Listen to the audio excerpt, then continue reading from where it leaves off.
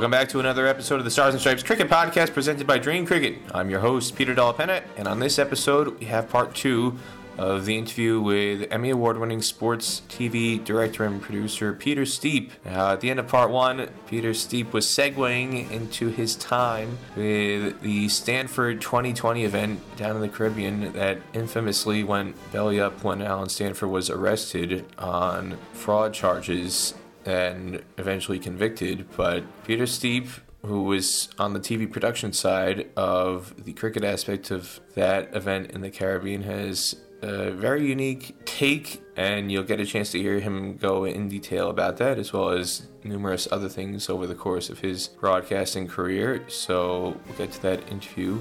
But before we get to part 2 with Peter Steep, I want to remind everybody that the Stars and Stripes Cricket Podcast is presented by Dream Cricket. The Dream Cricket store can help you fill up all of your cricket kit requirements, anything you need. Bats, helmets, gloves, pads, jerseys. Go to dreamcricketstore.com now and get 15% off your first order. Dream Cricket Store also offers free shipping on all orders to over $200. So again, go to www.dreamcricketstore.com to take advantage of that great deal today. And also, the Stars and Stripes Cricket Podcast is sponsored by Moosa Cricket Stadium, the first turf wicket facility in the state of Texas. For more information, go to www.moosastadium.com. That's Moosa Cricket Stadium in Pearland, Texas. At any point working on the broadcast and being part of the Stanford T20, did you see any red flags that made you wonder, where is all this leading to? Well, I was just so happy to be part of it, and frankly surprised that we never seemed to have a pushback when we asked for something. It was the first high def broadcast of any kind in the Caribbean. We did like 28 cameras. It was great. It was like top level of coverage. And at the time, I just thought, well, this guy, he had all the reputation of being this big finance guy. And then, the British press started getting on him, I guess, not before the $20 million match, but even before that, with him, hanging out with the players' wives and some of the stuff that they claimed that he did with, going into the dressing rooms, which is supposed to be sacrosanct before a match, and things like that made me think, well, the guy's a little bit rough around the edges, but if he's got the money, why not? So but personally, I never saw any red flags. I was paid. I had some interaction with him, not much. That was left to some of the other people that were arranged with it, that had made the arrangements. But overall, I thought it was one of the great experiences of my broadcasting career. I thought it was fabulous, and I was just ashamed that it went away, or the way it shaped out that it did. That $20 million match was extraordinary. We got asked to do, in addition to the regular broadcast, Stanford said to us, well, we want to bring this to, as much as possible, we want to make the American audience interested in cricket. He was, he knew about that at the time. So he said, what we'll do is we'll do a separate broadcast with US coverage into the US only. And we all looked around each other at the production table. Okay.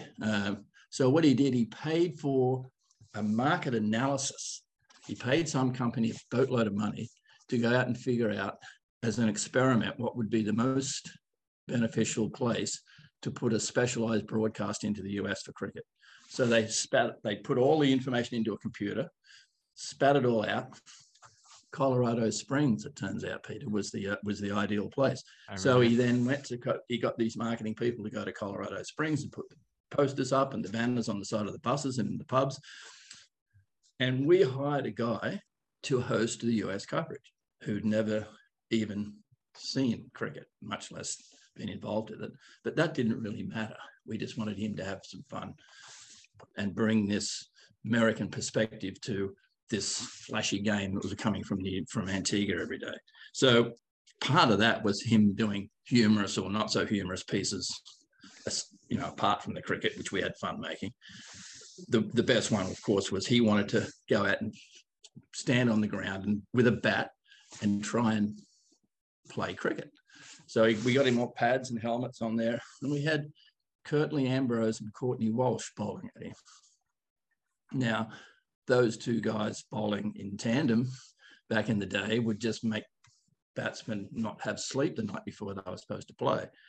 Now, they weren't doing anything like they were when they were playing full time, but just the Curtly Ambrose off 3-pace run up is still the most frightening thing you could ever imagine. So some of the footage of this guy trying to face those two guys was maybe some of the most fun parts we did in the entire series. But that series, in fact, was just a fabulous thing to be part of, and we're just sorry it went away.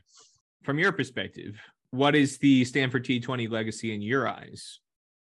Well, in reality, it's every league in the world is their legacy. They were the first ones to do it. It was the IPL came out of that. When you think about it, look, if the guy was guilty of all the things he did, he deserves to be in jail. Now, not necessarily for the amount of time that he's been jailed for, but what he did behind the scenes was, a lot of people don't know, was bringing resources to resource-starved areas for cricket.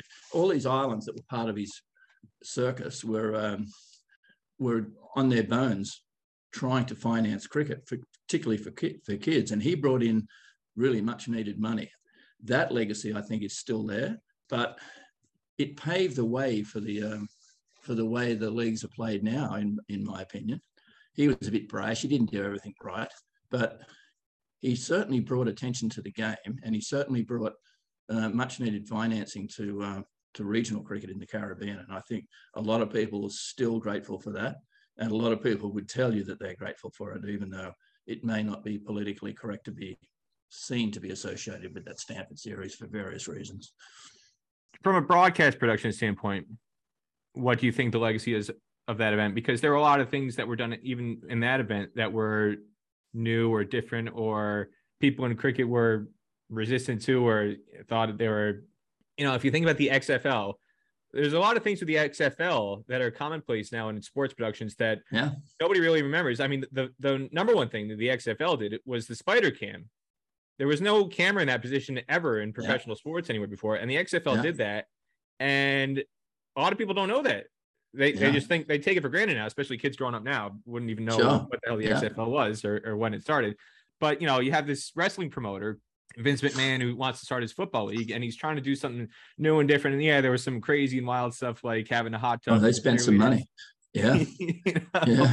But, there were some valuable things that happened. People think now, like, when Australia had their first couple T20 internationals back in 2005, 2006, and you had all these goofy names on the back of the jersey, like Church and Hunter and all that.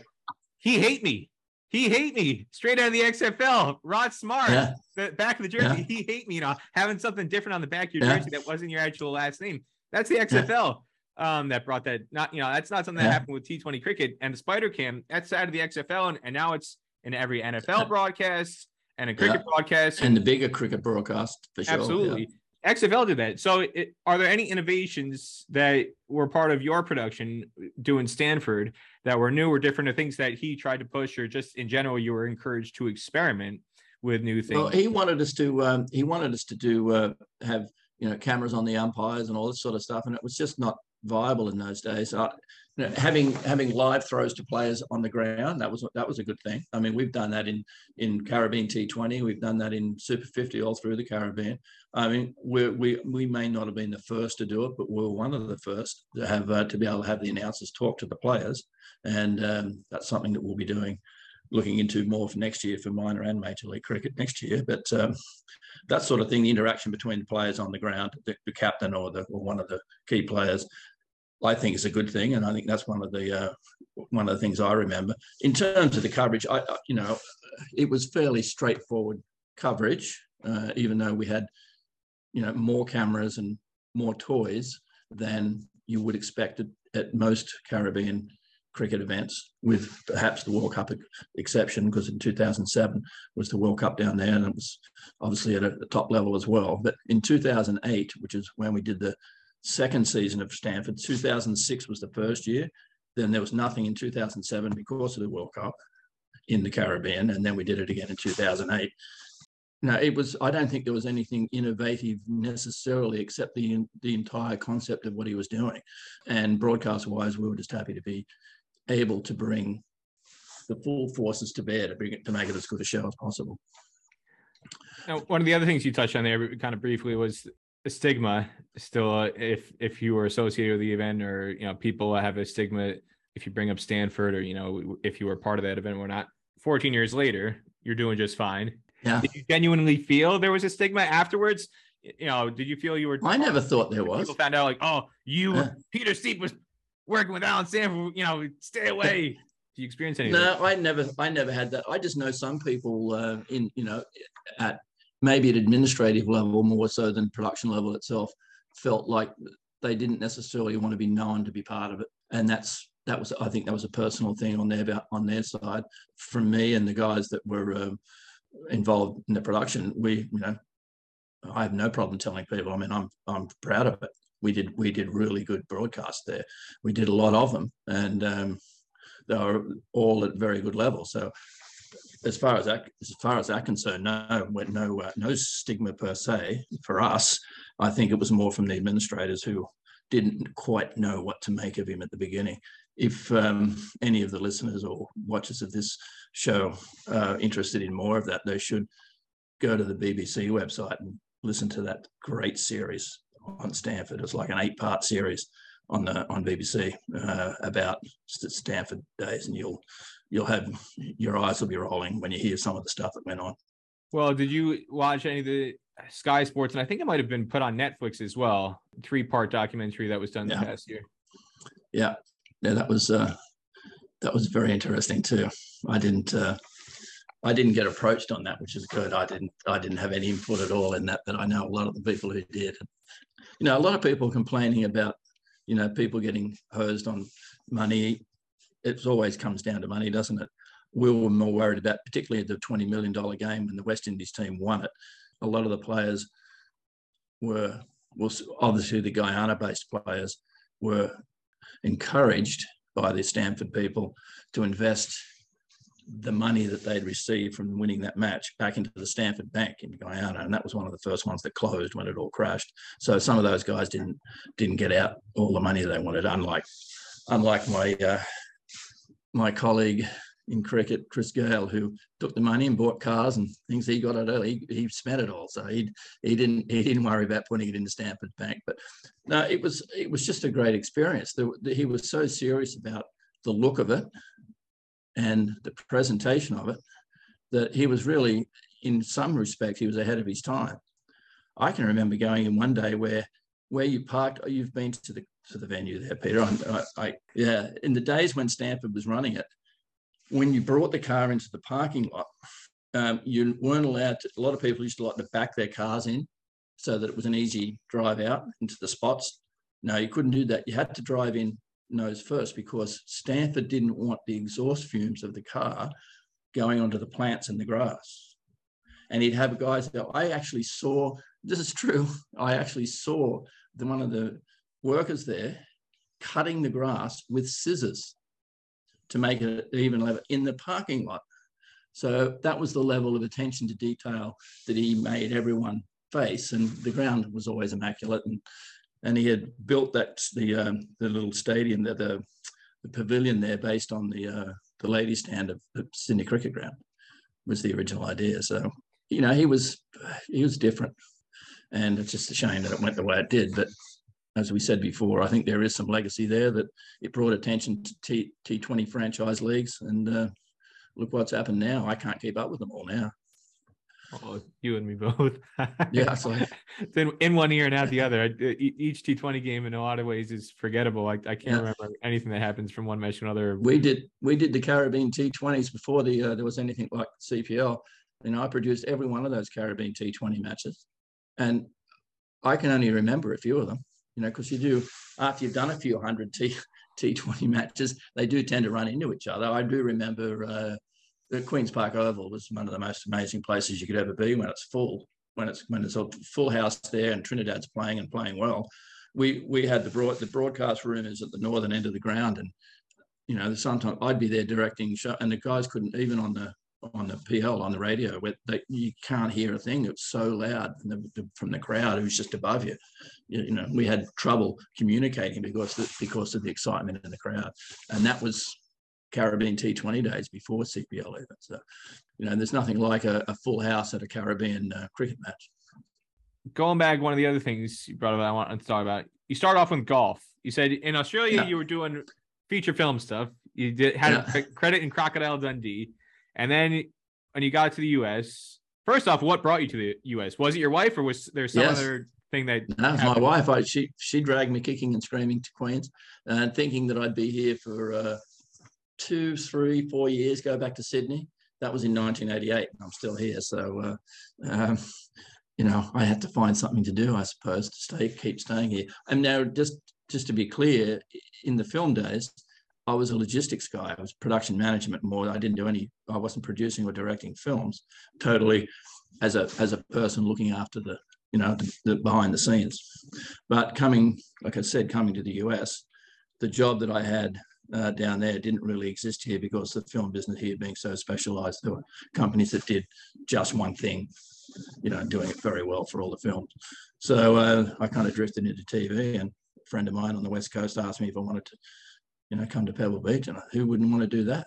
Everyone who's played golf wants to go play Pebble. And I said to the guy, "Do you get to play?" And he goes, "No, it's the US Open. You don't get to play while they're playing the US Open there." So I did get to learn some things very quickly about the broadcast business there. And, I've done, I don't know how many US Opens and Open Championships and, Shell's Wonderful World of Golf. I don't know if you're ever familiar with that. I produced 37 of those, the 43, or 36 of the 43 of the modern series. We went all over the world doing golf. It was a great job doing the golf. And that was because I couldn't get into cricket. There was no cricket in the US to do. And at that time, that was prior to, having the opportunities in the Caribbean that I ended up having. So it was golf and tennis and Olympics. It's still not a bad place to go. Pebble Beach. I'd take Pebble Beach over cricket. Yeah, that's right. No, but I was always just starved. I couldn't even swim in those days. There was no willow cricket. Willow cricket's only been around about 17 years, and we couldn't watch cricket on TV here. So I'd have to go home to the cricket.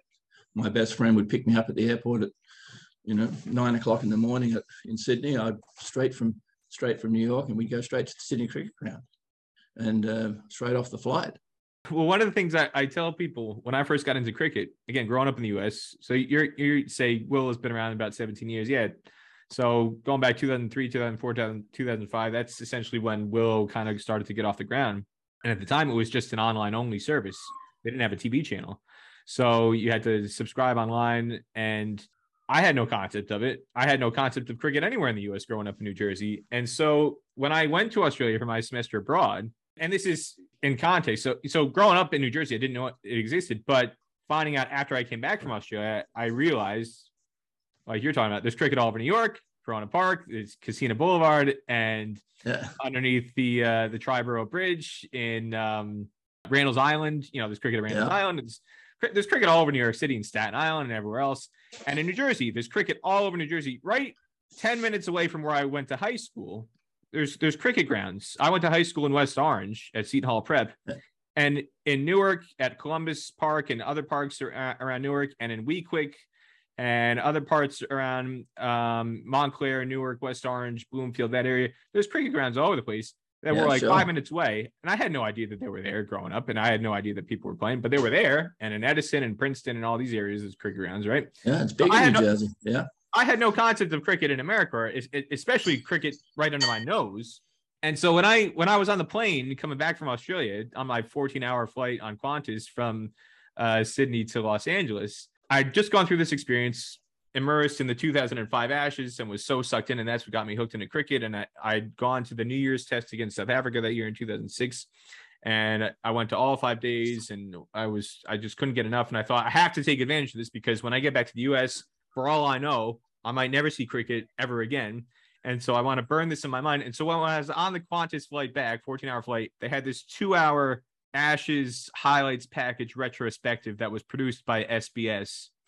And it had Simon Hill was the host with Dean Jones and Greg Matthews. And I watched that thing 7 times in a row on a loop on the 14-hour flight. Yeah. Because I could. A, it was an option. I wasn't interested in anything else in the in-flight entertainment system options. But B, I thought to myself, I have to burn this in my memory. I have to just commit it to memory, watch it as many times as I can, because when I get off this plane, for all I know, I'll never see cricket again. And I don't want to forget this because this was so special. And then afterwards, I come to discover, wow, there's all this stuff that's happening in cricket. But yeah, for the first 17 years that you're in the US, from 88 to 2005, really, in that time frame, I mean, to what extent, up until you got involved in the pro cricket, the production, the television broadcast production, pro cricket in 2004. I mean, from 88 to 2004, you talked about before you played a little bit of club cricket here and there, but what was your concept of cricket in America, and how did you first then get involved and get opportunities to do cricket from a sports production after having gotten started in golf and tennis and Olympics? Well, I had the first question you asked there, that I had no concept that, like you, that there was really any cricket played at all in this country. It just was a blank. And until, like, it was mid-90s, or it could have been the early 90s, I saw an ad come up. I must have been through the Australia Society, where, you know, the expat Australians would hang out Friday nights and do a networking meeting on a Friday night at the Australian Consulate on 42nd Street and 5th Avenue at the time. And through there, we were told that Australia was going to play Pakistan at Randall's Island. We went, what?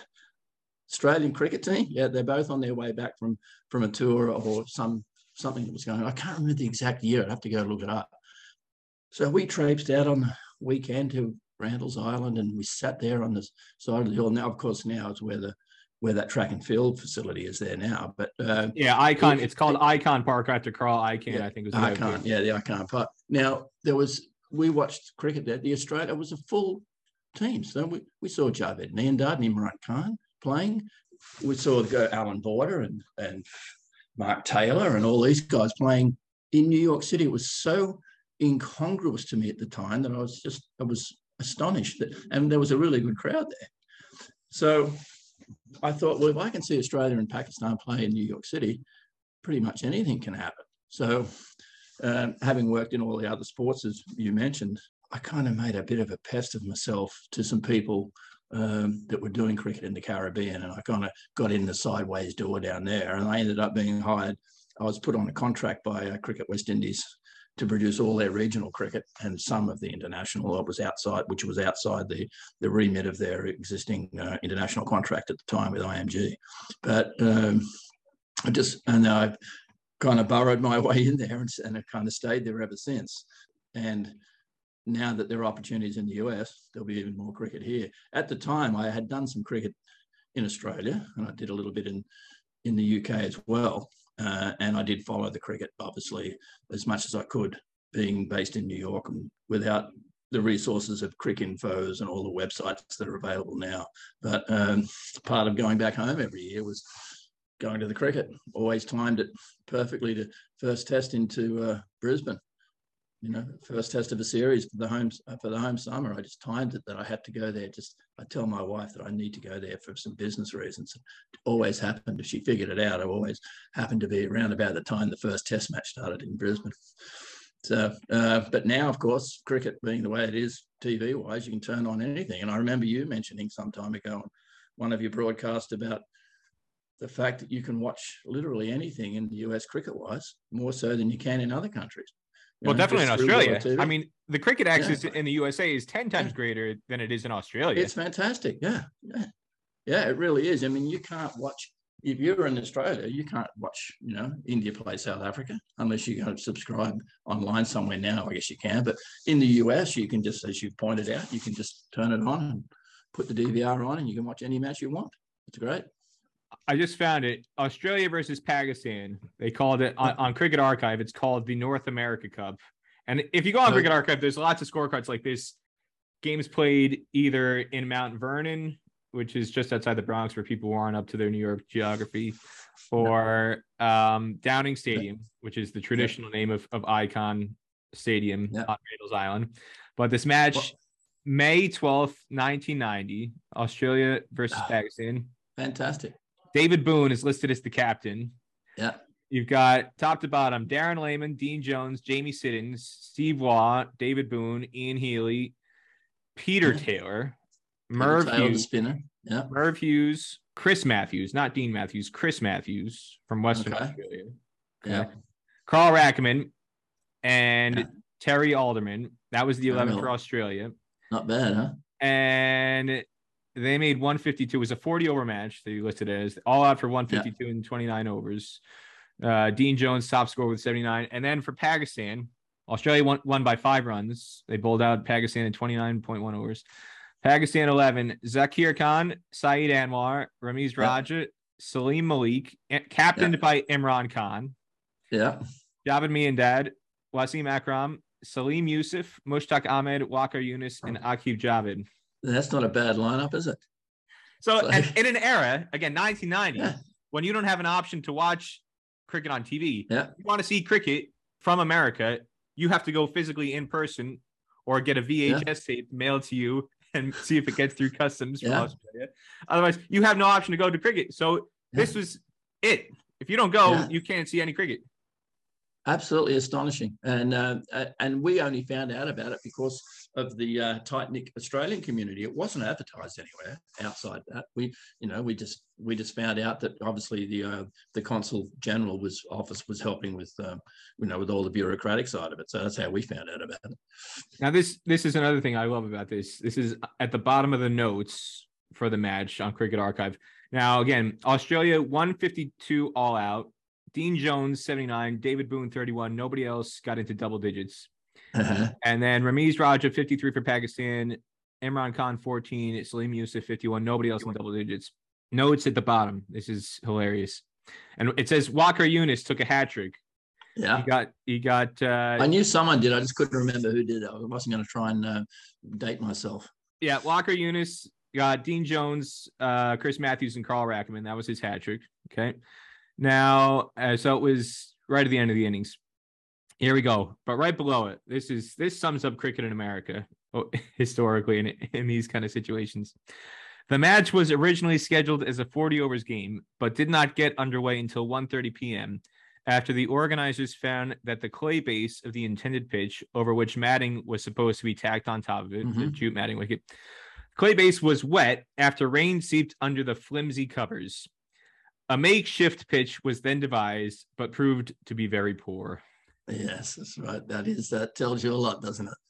And I don't know whether those lines that you just read, Peter, would be that much different these days to some of the venues that we see cricket at in the US, unfortunately. But hopefully that will change with the infusion of interest and resources into Major League Cricket. Of all the things that you've gotten to do outside of cricket, you mentioned the golf, but Olympics. So when you're working Olympics, what's the favorite thing you've done in terms of production wise on a sport at the Olympics? And what's your favorite place that you've gotten a chance to go to for the Olympics? Or are you doing all these things remotely? Are you actually getting to go to the countries, or is it remote work?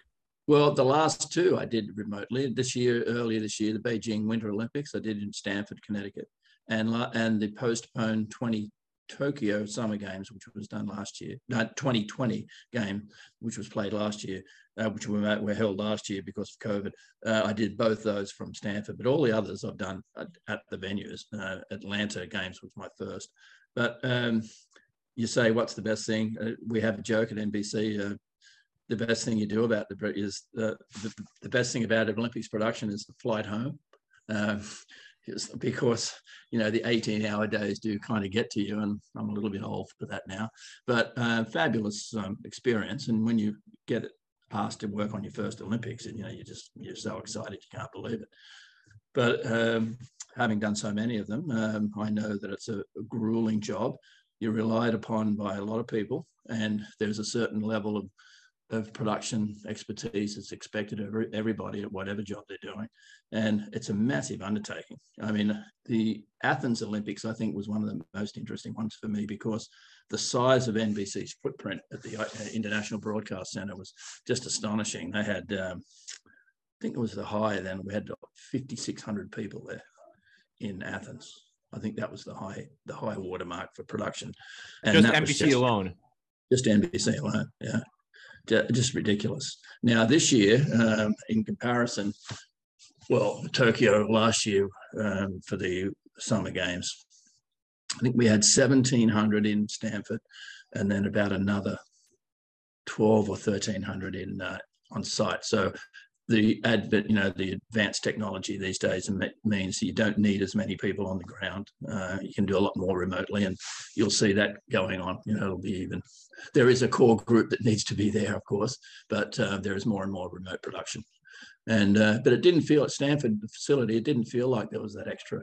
There was so many people, it just felt like normal time up there. But problem this year in the Winter Olympics was that we had the Super Bowl in the middle of the middle weekend of the Olympics was the Super Bowl. So we had, there was quite a strain on the resources at Stanford based on doing an Olympics and a Super Bowl at the same time. But that's all part of the fun. And the check is still the same at the end of the day, right? Now you say that. I wanted to ask about this because you touched on this at the start of your interview when you said that your favorite part, the running joke is the favorite part is the flight home. I've worked enough events, whether from a writing standpoint or photography standpoint or on the broadcast itself. I've gotten to the stage. I don't want to say I'm cynical about this, but when some people ask me, what's my favorite game I've ever covered in cricket, I always tell them when Oman was bowled out for 24 by Scotland in February 2018, because it was supposed to be a 50-over match.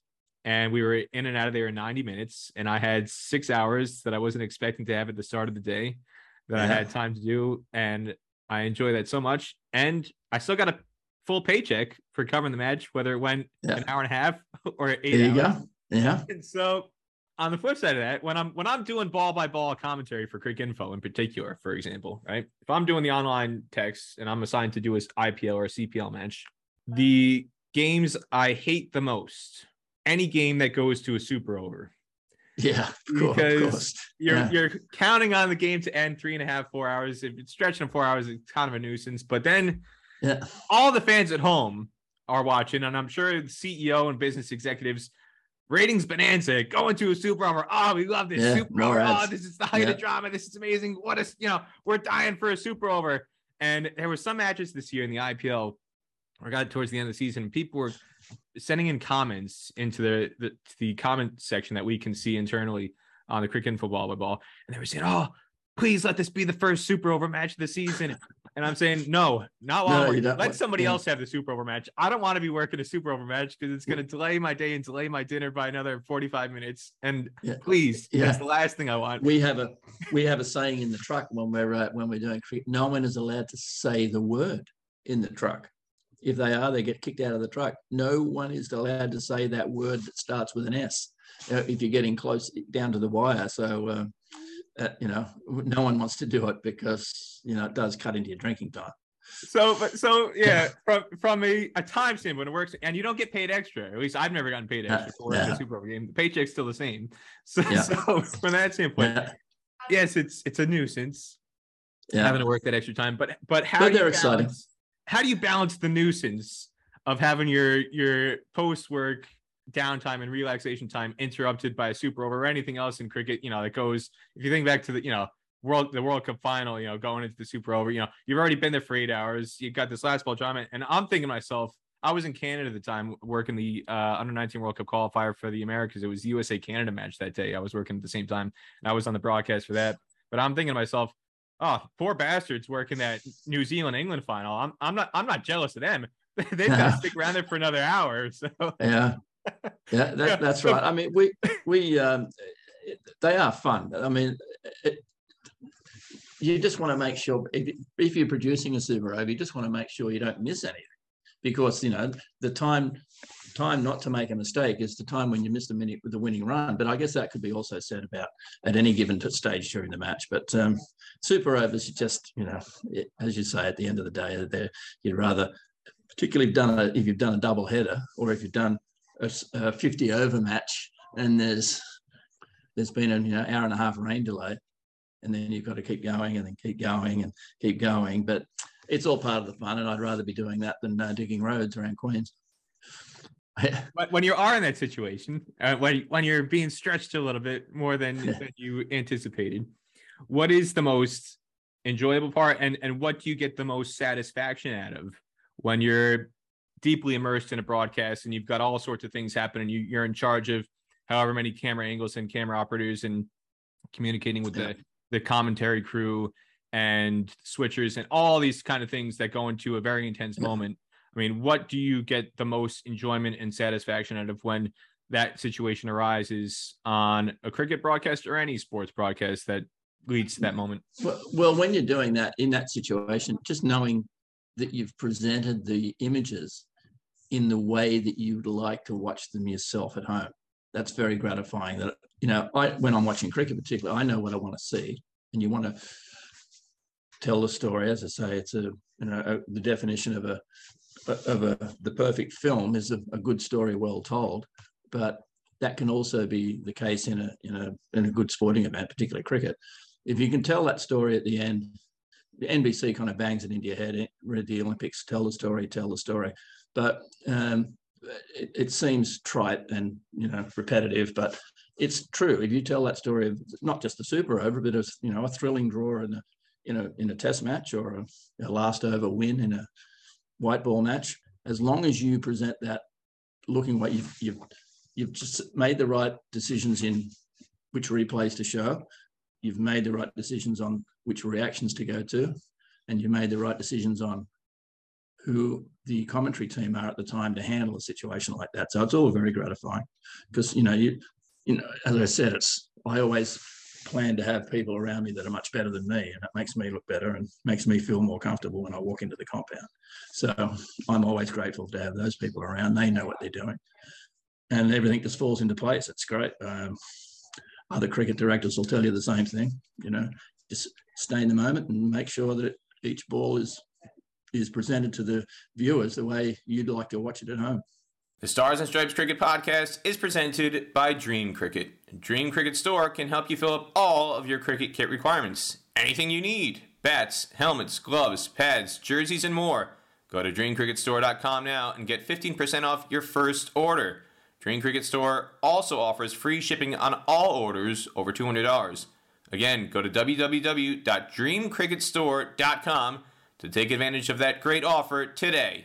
This episode of the Stars and Stripes Cricket Podcast, presented by Dream Cricket, is also sponsored by Moosa Cricket Stadium, the first turf wicket facility in the state of Texas, and now the first ODI-accredited venue in the Lone Star State, located at 5515 McKeever Road, County Road 100 in Pearland, 5 miles off the Bailey Road exit from State Route 288, a half hour south of downtown Houston. Moosa Cricket Stadium includes fully enclosed locker rooms and change rooms, plus shower facilities after a day's play, as well as outdoor nets for all your training needs. Moosa also has 2 nursery grounds on the north side of the stadium boundary available for use. For more information, visit www.moosastadium.com. That's MOOSA Stadium.com. Moosa Cricket Stadium in Pearland, Texas. And now back to the episode. The most physical representation on a cricket broadcast or any sports broadcast is obviously the play-by-play and the color commentator. But there's so many people behind the scenes that, again, you've touched on, you've been a part of. When people are kind of talking about a sports broadcast and who their mentors are, commentators always come up. But from a production standpoint, a director standpoint, who are the mentors that you had who you feel helped shape you and your style to get to where you are today? Well, there's a guy who's never done cricket. He's a New Jersey guy, Jim Walton, who probably taught me more about TV than anything, than anybody. And he's just, he was just a born sports freak, and just understands TV. We've done golf for decades together, and we do the Grenada Invitational track and field event. We do a bunch, and we've done tennis. We produced Bermuda Open tennis for 10 years.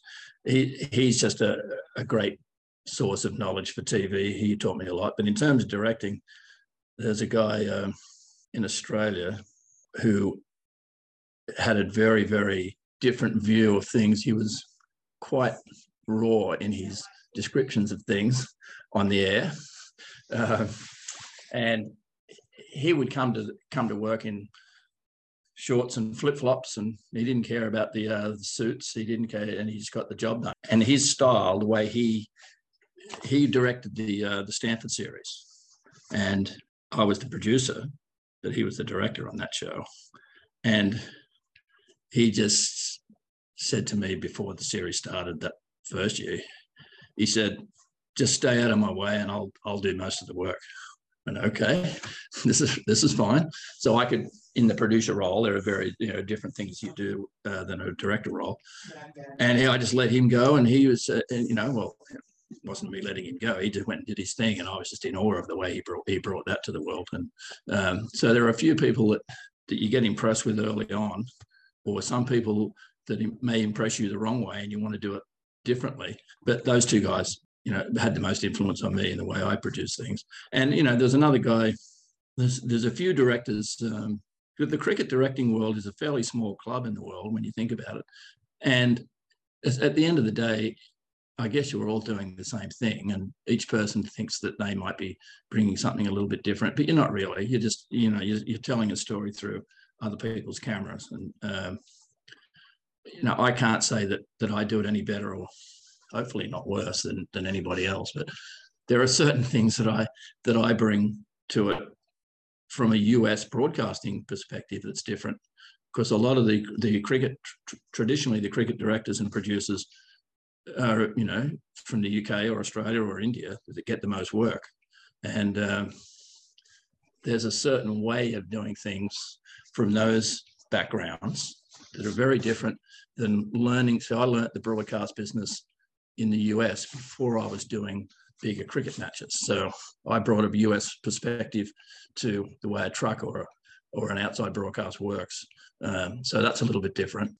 And I don't know whether that's better, but I did get some odd views on things when I first started doing cricket regularly in the Caribbean, because they were used to having a production done in the style of Brits coming out there all the time and doing it their way. But at the end of the day, you're showing a sporting event on TV. It's not rocket science. I'm just grateful to be asked. Let me ask you this. There's a school or a philosophy point of view where you learn a lot more from your mistakes than you do from the things you do right. I've got a photographic memory for all the photos I've screwed up that would have been great photos that nobody will ever see. That's right. And it teaches me, or, being in the wrong position where, if I had a different angle, or I was at a terrible angle, and it taught me a lesson, like if I want an end of shot sequence, like I've got to be standing here, and this where I thought was where to be. Yeah. It's completely useless. And you learn those things, or I learned them through mistakes, making errors to never commit them again and get myself in better positions going forward, be in the right spot. So for you, what would you say is a great mistake that you made early on, whether it was in one of the other roles you had or as a director on a broadcast, that taught you early on, this was a hard lesson and never to do it again, and it's helped you to become a much better broadcaster and be in the business as long as you have now? Well, a couple of things. Doing homework on what you're going to be doing, whether it's a highlights producer or a director or whatever, does make a difference. And it might sound trite. I mean, Leah's the old dinosaur telling the young guys how to do their job. But it really helped serve me.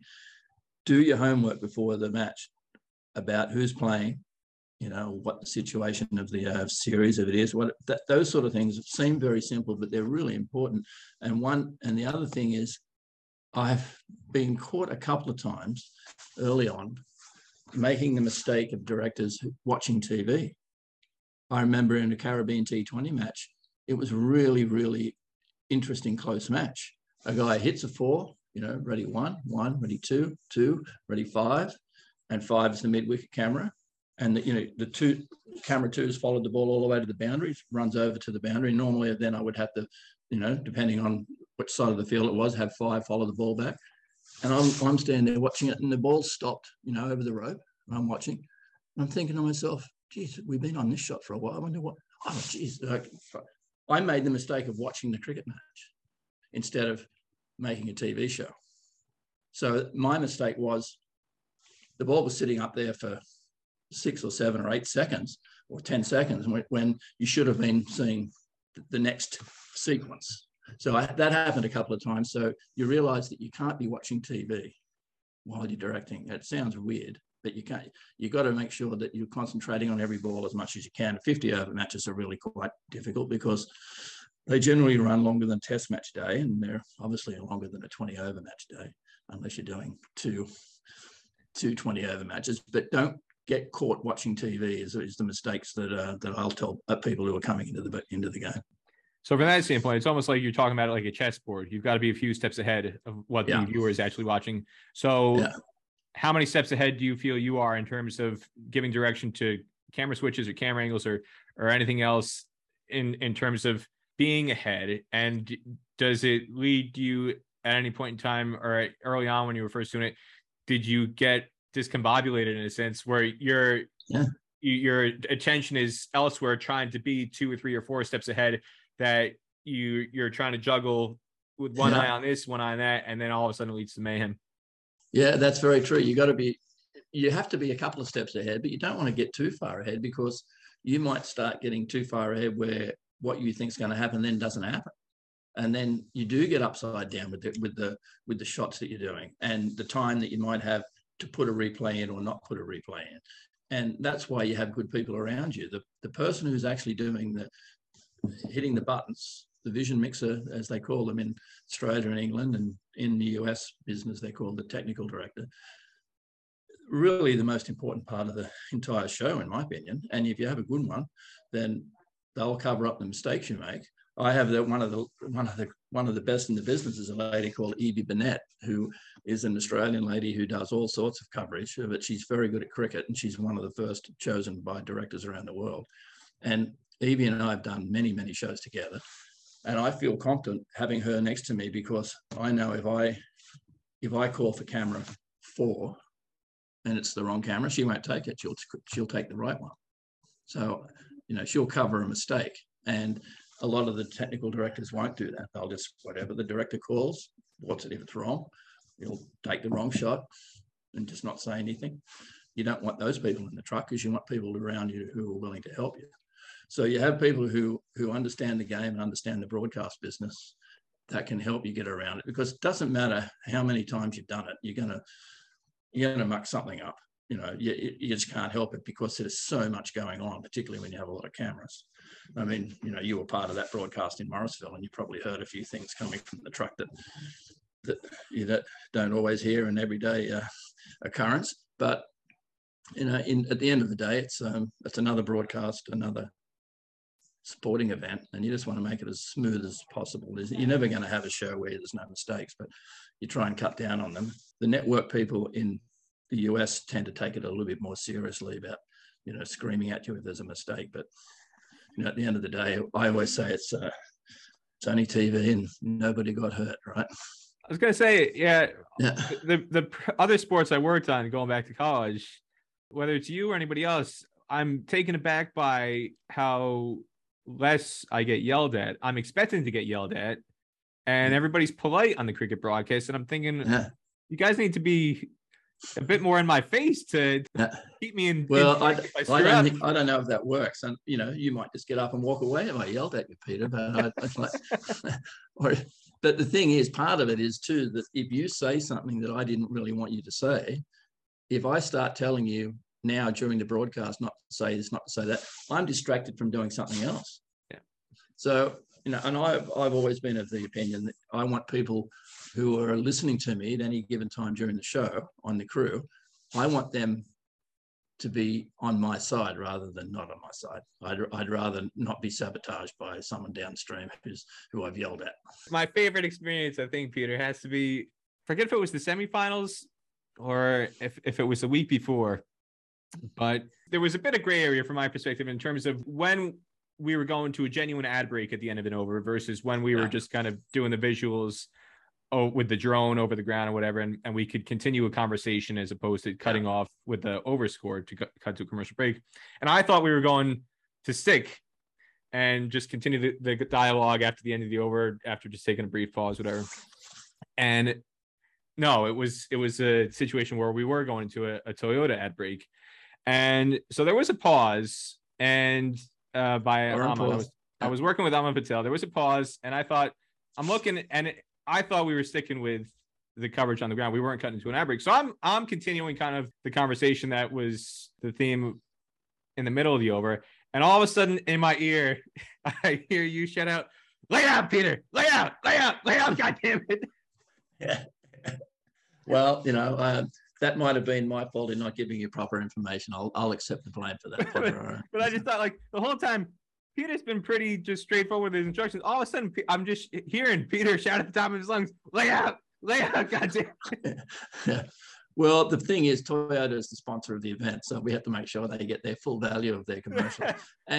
And the difference was there that for the minor league, we were running those commercials ourselves from the truck. Yeah. Whereas generally speaking, you're throwing to a broadcaster who's in a remote studio somewhere. And for Willow TV, we found out last year that we would have a person talking to them, letting them know when we're not on and when we're on.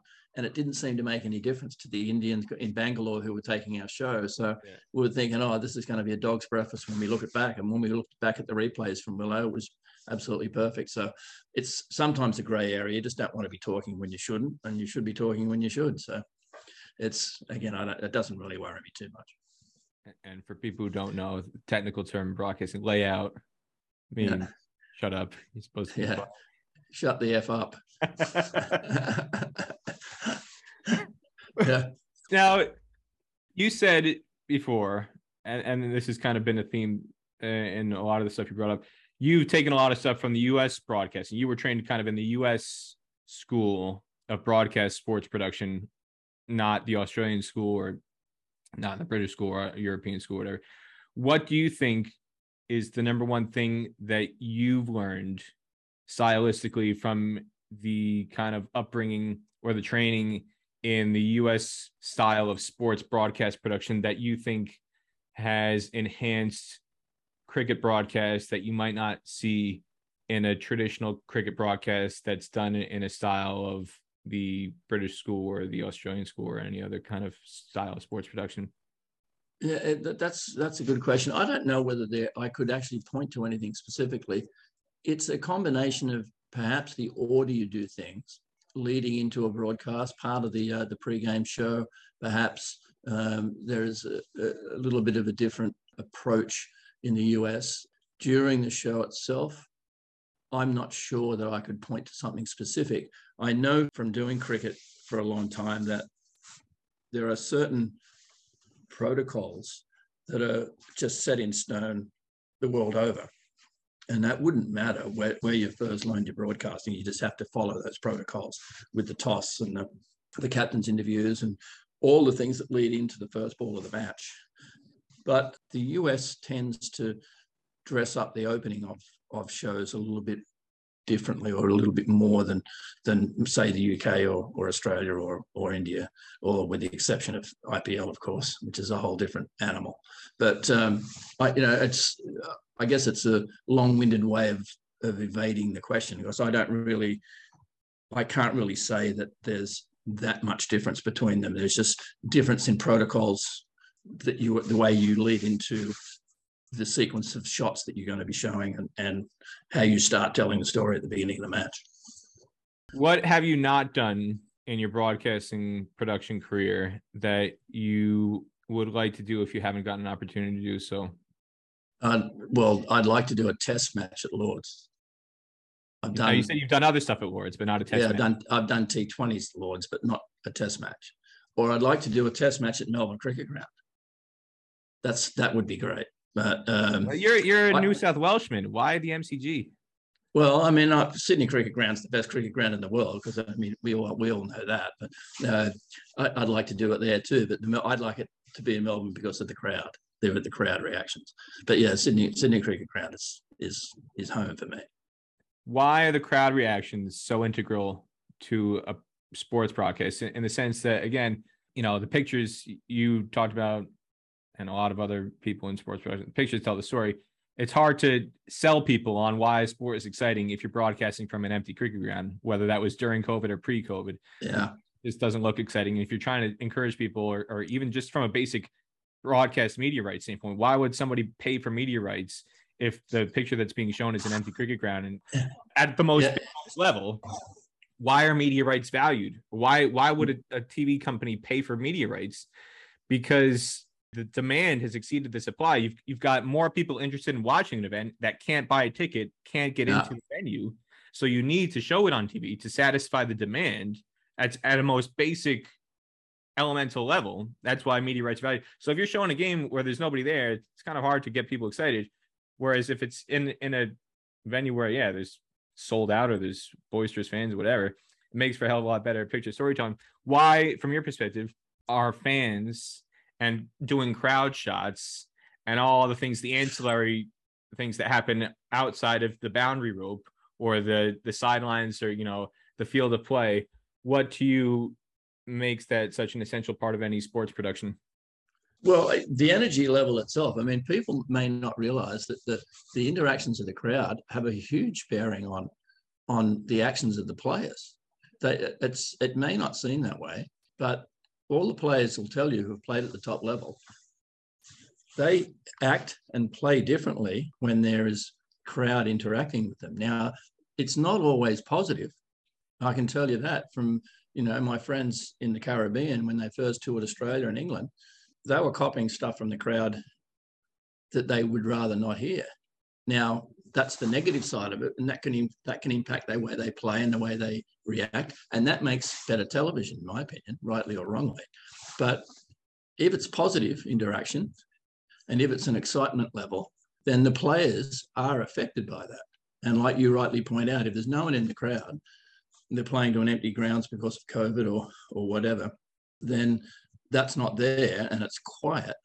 They're still playing, they're still going through the motions. The broadcasters, I don't think at the end of the day, mind as much as us who are actually doing the production, because there's more people watching if there aren't, in theory, if they're not at the ground. I guess everyone has to watch it on TV because they know they can't go because of COVID. Then the advertising revenue that they can put in, that they can get, is there because they've paid for the rights. But that could be that's the case when there's a crowd there or not a crowd. But the players themselves will tell you that their reactions to situations during the match are definitely impacted by what the crowd's doing at the time. And you know, you learn, you kind of notice that more when you're doing the broadcasting side of it rather than just watching it on TV. If you're at the ground at one of those very, very raucous games, you can feel an energy for it, and you know that there are players interacting with the crowd, particularly in the outfield. But from a broadcaster's point of view, anytime there's energy between the players on field and the crowd, positive or negative, makes a better story to tell. And it sounds trite and it sounds, you know, repetitive, but it is true. You can get a little bit more out of the TV broadcast if there is energy between the players and the crowd. What would you say in terms of the percentages, if there is such a thing that you kind of contemplate or factor into your style of broadcasting, in terms of percentage of shots or the frequency of shots where you cut to a crowd shot, whether it's after a wicket or a four or whatever, that you feel adds to the broadcast? Well, as the match is drawing to a close, there's more excitement. If there are sixes and fours being hit that gives the batting team a chance to win, then crowd shots then become more important. And I guess equally saying, if the wickets start to fall and the fielding team has a better chance of winning, particularly if it's at the home ground, the crowd shots are very important. My business partner, Kevin, who's been doing cricket longer than I have, he has one rule. He says, I hate crowd shots. And I go, why? Because he was the guy that had to shoot them when he was doing camera for all those years. And, you know, he's done every test match ground in the world. He's done Formula One. He's done everything. And he always didn't like the crowd shots, but I kind of like crowd shots because it adds to I think it does add to the show. What else would you want people to know about the broadcasting industry from your perspective that they should know that would make them better appreciate the behind the scenes aspects of a production that gets projected on the front facing end? People have probably heard this from, you know, many people. I don't know if I have anything extra to add. It's just that it's good to be anonymous is one of the things that I like, going back to first moving to the US. But in the broadcast, I don't want to be known as someone, oh, he's the guy that did the show. It's just, you're part of a group of people who bring this to the TV screen, and the people watching it, as long as they're happy, as long as they're willing to tune in next time, that's all you can hope for. I don't think I'm known for a particular style, or I'm known for doing really anything. I mean, the guys that I work in the business with know what I do, but I've always done other jobs as well. I haven't always been directing or producing. I don't think people at home watching actually care that much, Peter, to be honest, that, as long as they can open up a can of beer and watch the cricket, they don't care who's doing it or how they're doing it. As long as you get every catch, and as long as you show them a few good replays, I think they're happy. All right, favorite 11 time with Peter Steep. 11 questions, cricket and non-cricket. Are you ready? Go ahead. Your favorite single game event broadcast you've ever worked on in your career? Usain Bolt winning the 100 meters at the London Games in 2012. Where were you when that was happening? I was in the broadcast centre in London, only about in Stratford, and the arena was right next to us, so it was fairly close. That was hard to beat. Or perhaps, I didn't work on the Beijing game because I was doing cricket in the Caribbean at the time. No, so I would say Usain Bolt winning the 100. He's in London. What is it like being in the broadcast center for an event or a moment like that, just in the build-up, and then when the event itself occurs? Because it's a very monumental event, but it only lasts for 9.5 seconds. So blink and you missed it. So how does that compare to being in the venue? Well, the excitement level in the control room or in a broadcast area in general, it can be just as exciting as it is not just as exciting, but it's a very exciting thing. Everybody's glued to it. You want to do the TV part of it, but that's an exciting time to watch something like that. And then I went out a couple of days later and watched him in the 200 from the venue. And that was great too, because we had, I had access with the Olympic pass. I had access to some nice areas, and that was great too. But I didn't see it from a TV perspective. I was watching it there as, the guy running past me. So it was hard to compare, but I mean, some of those big Olympic events are extraordinary. Your favorite broadcast play-by-play caller, cricket or non-cricket? Who do you enjoy watching lead a broadcast? My favorite would be the late Tony Cozier. He was the best I've heard, I think, in doing cricket coverage. He said he was the master of the non-statement, as he used to say. He said sometimes you can tell more of the story by not saying anything than you can by saying it. And I think he got that from Richie Benaud. But Tony Cozier, for sure, he was my favourite. And then that's for TV. For radio, I can go back into the dark ages before electricity, Peter. I can tell you that the sound of summer in Australia was... Oh, don't hold back. Who is it? Lindsay Hassett, who was the great player from the 40s in Australian team. Lindsay Hassett doing these colour commentary on the ABC radio. You'd be listening at the beach. That was another thing that sticks in my head too. But Tony Cozier for TV. The radio, now you bring that up. I learned cricket. My education in cricket was like sped up 100-fold by listening to Jim Maxwell on the radio. I learned quickly to bring a radio with me because everybody else at the cricket ground but me had a radio. So I thought, I got to fit in. I got to get one. And not knowing the fielding positions and not knowing the nuances, hearing him call the play-by-play as the ball was running in and as the ball comes off the bat and hearing him describe the fielding positions. It's different, isn't it? Yeah. That was what taught me so much about cricket, the descriptive element on radio that you don't get on TV necessarily at all times. My dad used to turn off when the cricket was on at home. He'd turn off the TV coverage and just have the radio sitting on the top of the TV. Your favorite thing to do? You've had plenty of these. Your favorite thing to do to pass the time on a 14-hour long-haul flight? Well, apart from sleeping, that can be at top of the list. There's nothing wrong with that. No, I like listening to audiobooks. It passes the time for me really quickly. And then if I do fall asleep, I can wake up and I can just rewind and start again. Your favorite cricket ground? Oh, Sydney Cricket Ground for sure. Why? Not just because it's your home. Well, it was the first Test match that I ever went to, and it just has the feeling. I mean, I did a piece for the 2000 Olympics.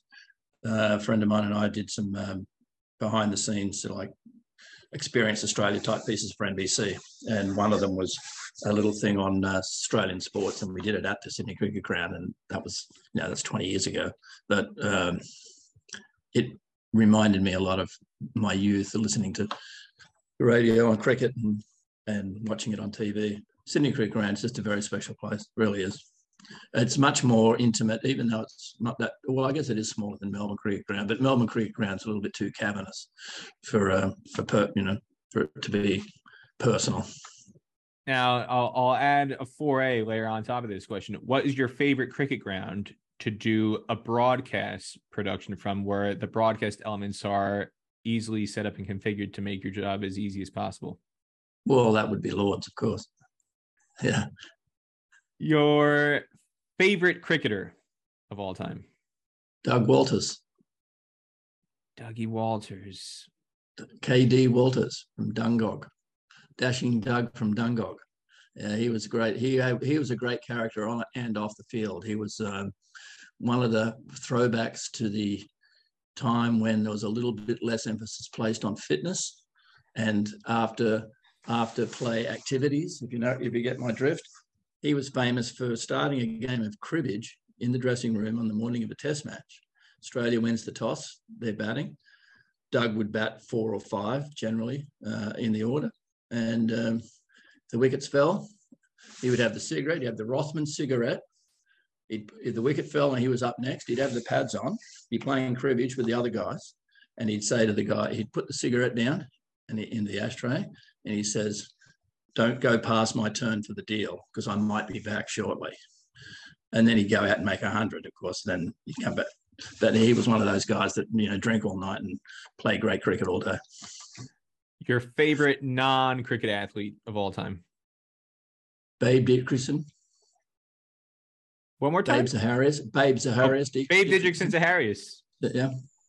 Now, Peter, you're not old enough to have seen her play. No, I'm not. But I've just in having done some, producing the Story of Golf documentary for PBS. That was one of the most interesting stories I ever heard. What she did and what she had to go through. She's one of the great ones. But I guess golf. The U.S. cricket team could have used Babe Dickerson Zaharias. Yeah. Yeah, she was something, that one. And Kathy Freeman's too. Kathy Freeman's story is always a good one. She shot to fame early and did what she did in Sydney. Your favorite place to eat out on tour? A little bar in Antigua called Putters. Great people, and the food's great, and they're cricket tragics, of course. Your favorite beverage of any kind, alcoholic, non-alcoholic? I guess it'd have to be Chewy's Old beer and New South Wales beer. Your favorite pizza topping? Sausage. Margarita with sausage. That'll do me. Your favorite movie of all time? And not Crocodile Dundee, not one that you've worked on. No. Favorite film would be Lawrence of Arabia. Oh, wow. David Lean's film. Digging deep. It's one of my favorites. Yeah. The David Lean epics. Big fan. Yeah. Bridge on the River Kwai was another good one. Your last but not least, your favorite show to binge watch, whether it's Netflix, Hulu, Amazon Prime, Paramount Plus, any other streaming service du jour. Yeah. What's your go-to? When an episode comes on, you just can't turn it off. Well, you have to say that about Seinfeld, right? I mean, it's like they're still funny 25 years later. Don't really get into a lot of the series per se that are made specifically for that. There have been some good ones. Mad Men was good. I like that a lot. And I guess we did binge watch that. Just watch one more episode. But I think in terms of stuff coming on TV now that you can't get, if you're flipping around and you can't go past, it has to be Seinfeld. I wonder now if people growing up now would appreciate all the George Steinbrenner related humor on that show with George working for the Yankees. That's right. That was so great.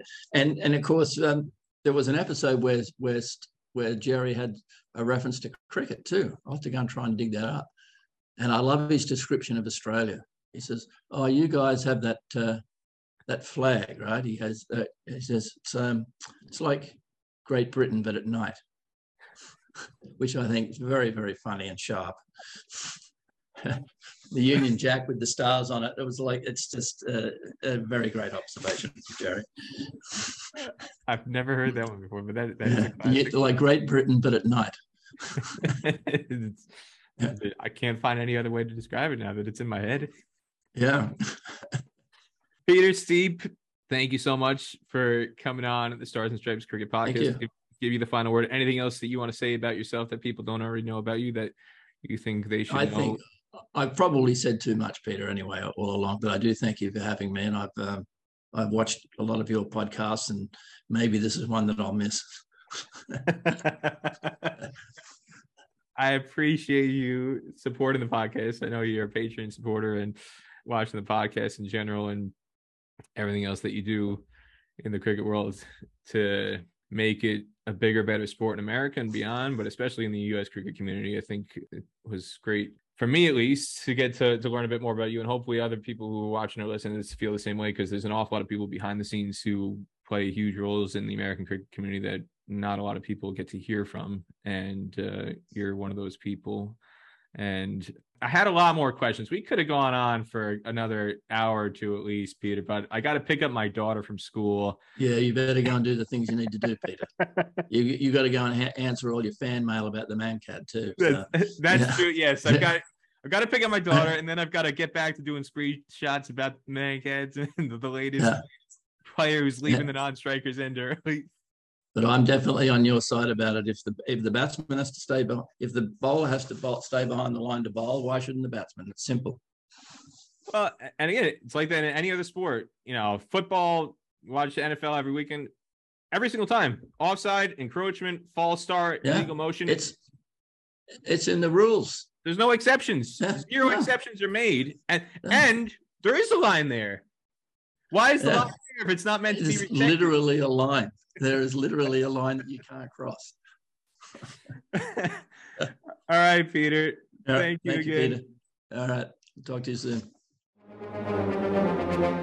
My thanks again to Peter Stiep for coming on the podcast and giving us some insights, not just about his time with Allen Stanford, but all the stuff that he does behind the scenes that have made a pretty big impact on the American cricket community from a broadcasting perspective over the last couple decades, and he's going to keep on trucking along in that regard. I want to remind everybody, if you haven't already done so, to please support the podcast by going to patreon.com. Become a Patriot. For as little as $3 a month, you help keep the podcast going on an episode-by-episode basis. And I also want to remind everybody to subscribe to the podcast on YouTube if you enjoy the video format, or Apple Podcasts, Google Podcasts, Spotify, Anchor FM, and other podcasting platforms. That's it for this episode. I'm Peter Della Penna, reminding everybody, God bless America, and God bless American cricket.